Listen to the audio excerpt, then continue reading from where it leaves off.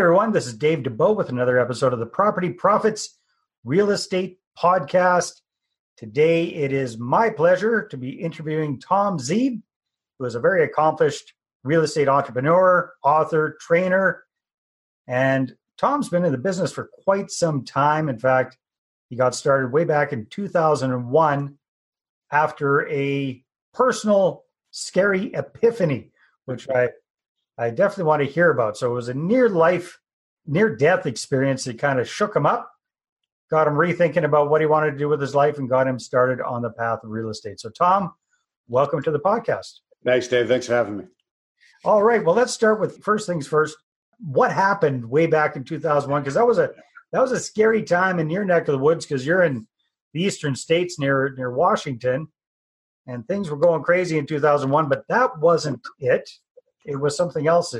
Yeah, that was part of it. Certainly, me made you realize things are more fragile than you think, a lot different than you think. And then I had an event that kind of made me realize I had been treating life like a dress rehearsal rather than taking it really seriously. I really get down to what I wanted to be doing, and that spooked me bad. And what happened was I was frustrated in a job, and I was frustrated by the 9 to 5 and the lack of any vacation time and the lack of any real lifestyle. Just had to go to an office every day. And I saved up my whopping 2 weeks of vacation and went on a adventure trip with a bunch of buddies to India.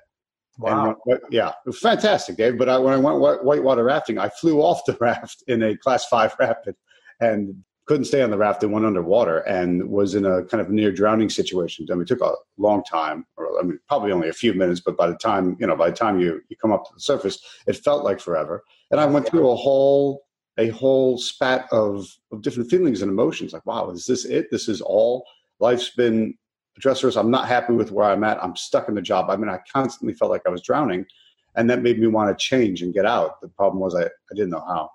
And then you literally were drowning. Yes, it was a literal drowning. So that's definitely a scary near-death experience, kind of what some people would call an epiphany, or almost, if you're spiritual, a religious experience, because it really woke you up. So, okay, so you're an employee, you're hanging out with the buddies, getting scared spitless in India. You come back home.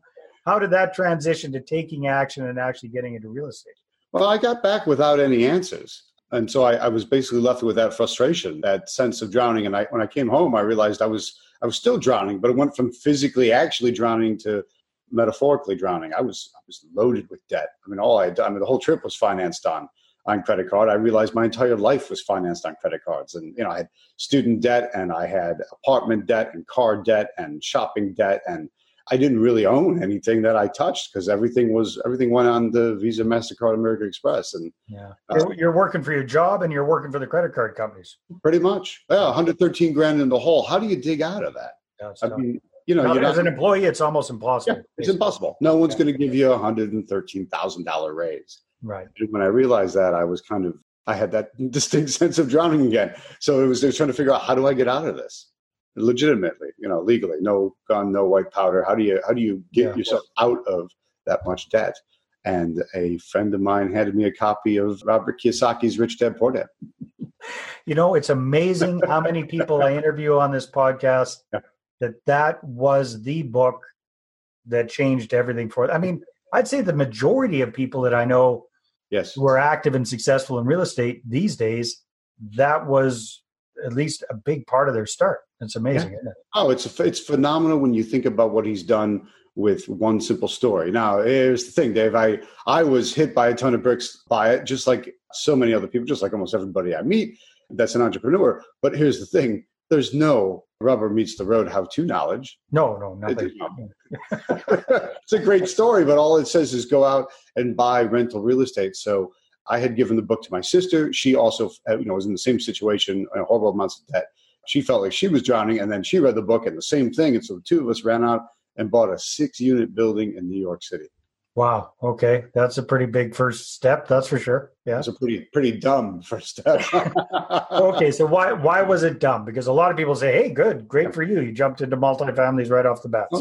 Jump into multifamilies right off the bat, which actually take money to maintain. It's not always cash flow nonstop from the beginning. This certainly wasn't. We wanted with 6 units with 6 very professional tenants that knew exactly how to manipulate the system and manipulate everything. It was nothing about it was good. And we were losing money now even faster because we were losing money on this property because nothing worked out. We didn't know what we were doing. Right. And, and when you jump into something that big, it's even more dangerous because you can sink that much faster. So the leverage goes the other way on you real fast. Yeah, definitely. Yeah. There was that sense of drowning yet again. Time to get some water wings, I think, buddy. Yeah. Okay, so you start out with a sexplex. Yeah. Then, because I believe nowadays your main focus is on doing buy, reno, and sell, so flips, basically, if I'm not mistaken. Mostly wholesale flips. Oh, wholesale flips. I don't even get down to buying it. I focus on, because this is what got me out of trouble, and I've stayed with it because I guess I've learned my lessons. I don't really like drowning. I focus on marketing to find great deals. I focus on negotiating to turn those lukewarm leads into red hot deals. And then I pop them under contract. And instead of doing any of the buy and hold or the buy and rehab and resell, I sell my contract. I sell my position in the contract to somebody else interested in doing the rest of it. Right. The end real estate entrepreneur who actually wants to rehab it and do all that work and hopefully make a profit at the end. Yeah, that's at least 80% of people out there. So those are all my buyers now, and it's fantastic. Nice. So you've set up a system. You've been doing this for a long time. Yeah. Do you focus primarily on the market that you live in, or do you do this all over the place? I've done it in quite a few different markets. I live in Washington, D.C. There's effectively 3 states, quote unquote, here. And there's also, which is effectively 3 different markets and a lot of sub-markets within there. I've done some up in the Jersey and New York City area where my sister is based, and still, she didn't get totally scared off by our disaster either. And then I've got students everywhere doing it, and different parts, all kind of coast to coast. So it's fun that way, and it's just nice to watch technique that can work fast and doesn't have the downside. I don't have the downside risk, and for me personally, I like that. Now, Tom, for folks that aren't all that familiar with real estate and they think, every real estate deal, you got to go through a realtor and find it on the MLS is, I know the answer, but can you tell us, is that the way you go about doing this? How do you?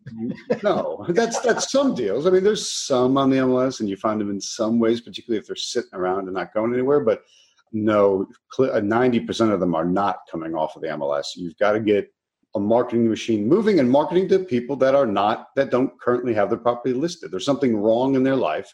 That's why they're motivated to sell. And solving that problem in their life is more important to them than anything else about the house, including the price. So what would you say to people, whether they're into wholesaling, flipping, or whatever it is, what would you say to them about the importance of generating your own deal flow versus relying on realtors? Yeah, I think that is the key. It's got to be a key skill up front, because if you don't, one, you want to be independent of kind of any one particular method or one particular system. So you want to have a few different lines in the water. Let's think fishing. If you only had one person's rod and one person's line and one person's hook, you're only going to catch one fish at a time. And if that person takes that line away from you, you've got nothing.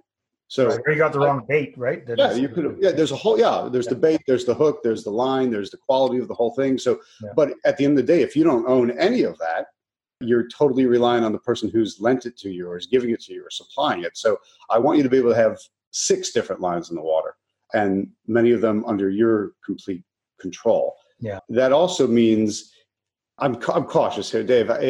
You got to be tell us, Bob. I'll just say it. I'll say it. I'm trying to be polite, but you can also get really worn down by an agent who doesn't believe in the investor way of doing things, and that's probably which is the majority of them, right? It's the majority of them, 98% of them don't get it, and so if that's all you're relying upon, and then if you go talk to 3, 4, 5 of these people at first, and they're telling you you're out of your mind, that's crazy, that can't be done, that's late night TV garbage, then you're going to assume, well, hey, they have a license from the government to do. They're a professional. That must be right. Yeah, they're the pro.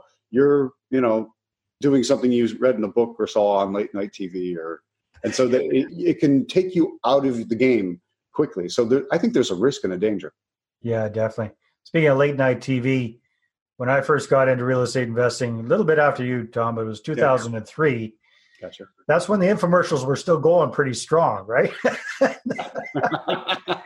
I remember hearing about this guy named Ron LeGrand, sent to offer his system on how to get into real estate with little or no money, because that's exactly what I had.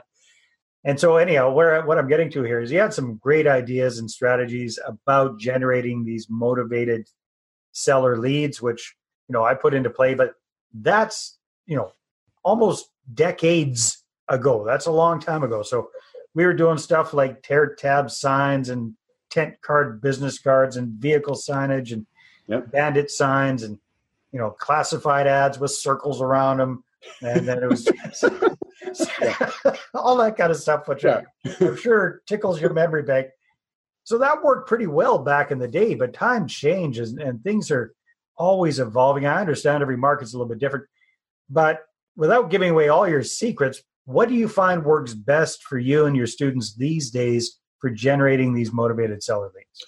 Yeah, I love anything. It's a great question. I love anything that puts me directly in front of somebody that has a problem. Mm-hmm. And I find that the public records at a courthouse have a ton of different people with different kinds of problems. So if I go research them at the courthouse, which is, you have the right to look this information up. It becomes public knowledge once they open a probate case, or if they own a property out of town, or if they've been to landlord-tenant court trying to kick a tenant out for non-payment.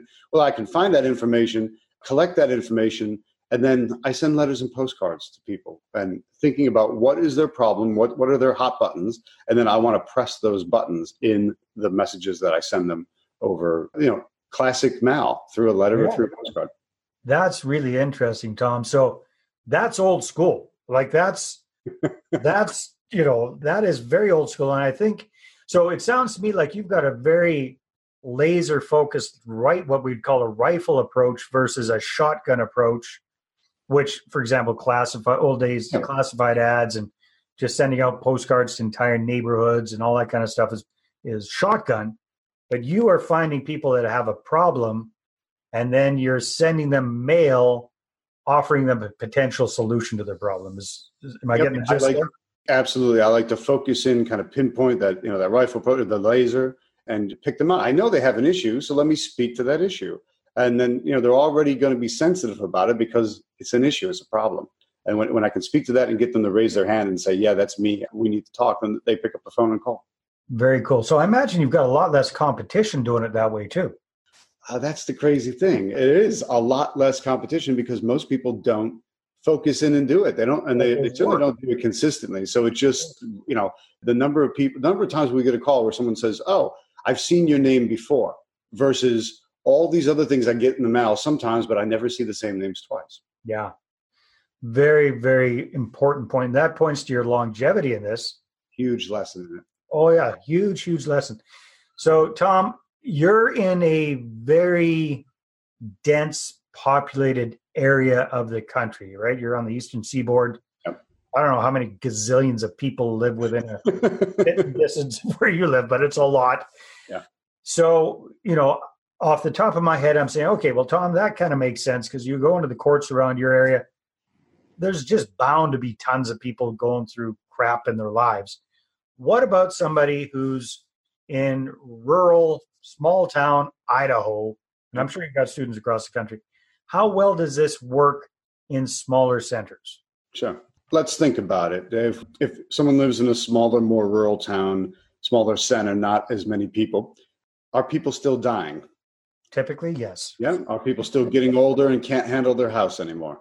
All the time. Are people are starting to have kids and suddenly have a bigger house and more house demands than they used to have? Definitely. Yeah. And people get into foreclosure, and do people have rentals where their tenants stop paying the rent or mess the place up, or the place burns down, or I can go on, right? Life divorces, divorces nonstop, right? So it's not a matter of if, it's a matter of when these things happen. I always have a business, no matter what the size of the market, whether you're in a megalopolis or you're in a small town, because we deal with human beings, and human beings always have problems, and they'll get problems that they can solve by selling their house. Because most people, except if you're at the very top of the market, those people have the networks or the family wealth or something, then fine. And at the very bottom is a war zone. But everything in between, that giant middle of the market, is absolutely perfect for what we do. And then that giant middle of the market is giant for a good reason. It's the middle. Well, that's awesome, Tom. Very, very cool. So I imagine that you've got a whole process, a whole system. You're not just sending them one letter. You're sending them multiple letters over time and all that kind of good stuff. You probably got a variety of different, you talked about having 6 different lines in the water instead of just one. So I imagine you got all sorts of different things there. If people are interested in finding out more about you and what you do, because I know you offer training about this. We talked a little bit before we press record here about whether you've worked much with Canadians, because a good chunk of our audience is Canadian. Yep. But just listening to what you say, I know for a fact, because I've done it, that stuff is possible here in Canada. The same thing with we don't have as much transparency. There's this privacy thing up here that's a real pain in the butt from a real estate investor side of things. But a lot of that information is public knowledge that you can dig around and find. That's for sure. So, and you can always flat out advertise for it. Exactly. Well, no, and I'm saying that what you're doing can be done up here as well, because I've done that kind of stuff. Not anywhere to the degree you have, but I know it's possible. So if people want to find out more about Tom Zeeb and what you're up to, what should they do? Yeah, I would go to one of my websites. I have a website that's focused on video trainings and a website that's focused on audio training. So you can go to tomzeeb.com. It's TOMZEEB as in boy.com. I'll slide the Z in there for you. Yeah, I was saying, it's not too American there, my friend. That's exactly. It's easier than, if I have to say Z, I always say Z as in zebra, but Z, it pronounces better. So you go to tomzeeb.com, TOMZEEB as in boy.com, or tractionrealestatementors.com. Very good. Tom, it's been a lot of fun. Thank you very much for sharing your knowledge and your story and that scary life experience that got you started in real estate. And hats off to you for everything that you're up to. Thanks, Dave. Appreciate it. All right, everybody. Take care, and we'll see you on the next episode. Bye-bye. Bye. Well, thanks very much for checking out the Property Profits podcast. If you like what we're doing here, please head on over to iTunes, subscribe, rate us, and leave us a review. Be very, very much appreciated. And if you're looking to create a regular flow of inbound investor inquiries about your real estate deals, then I invite you to attend one of my upcoming live online demonstrations. And you can check that out at investorattractiondemo.com. Take care.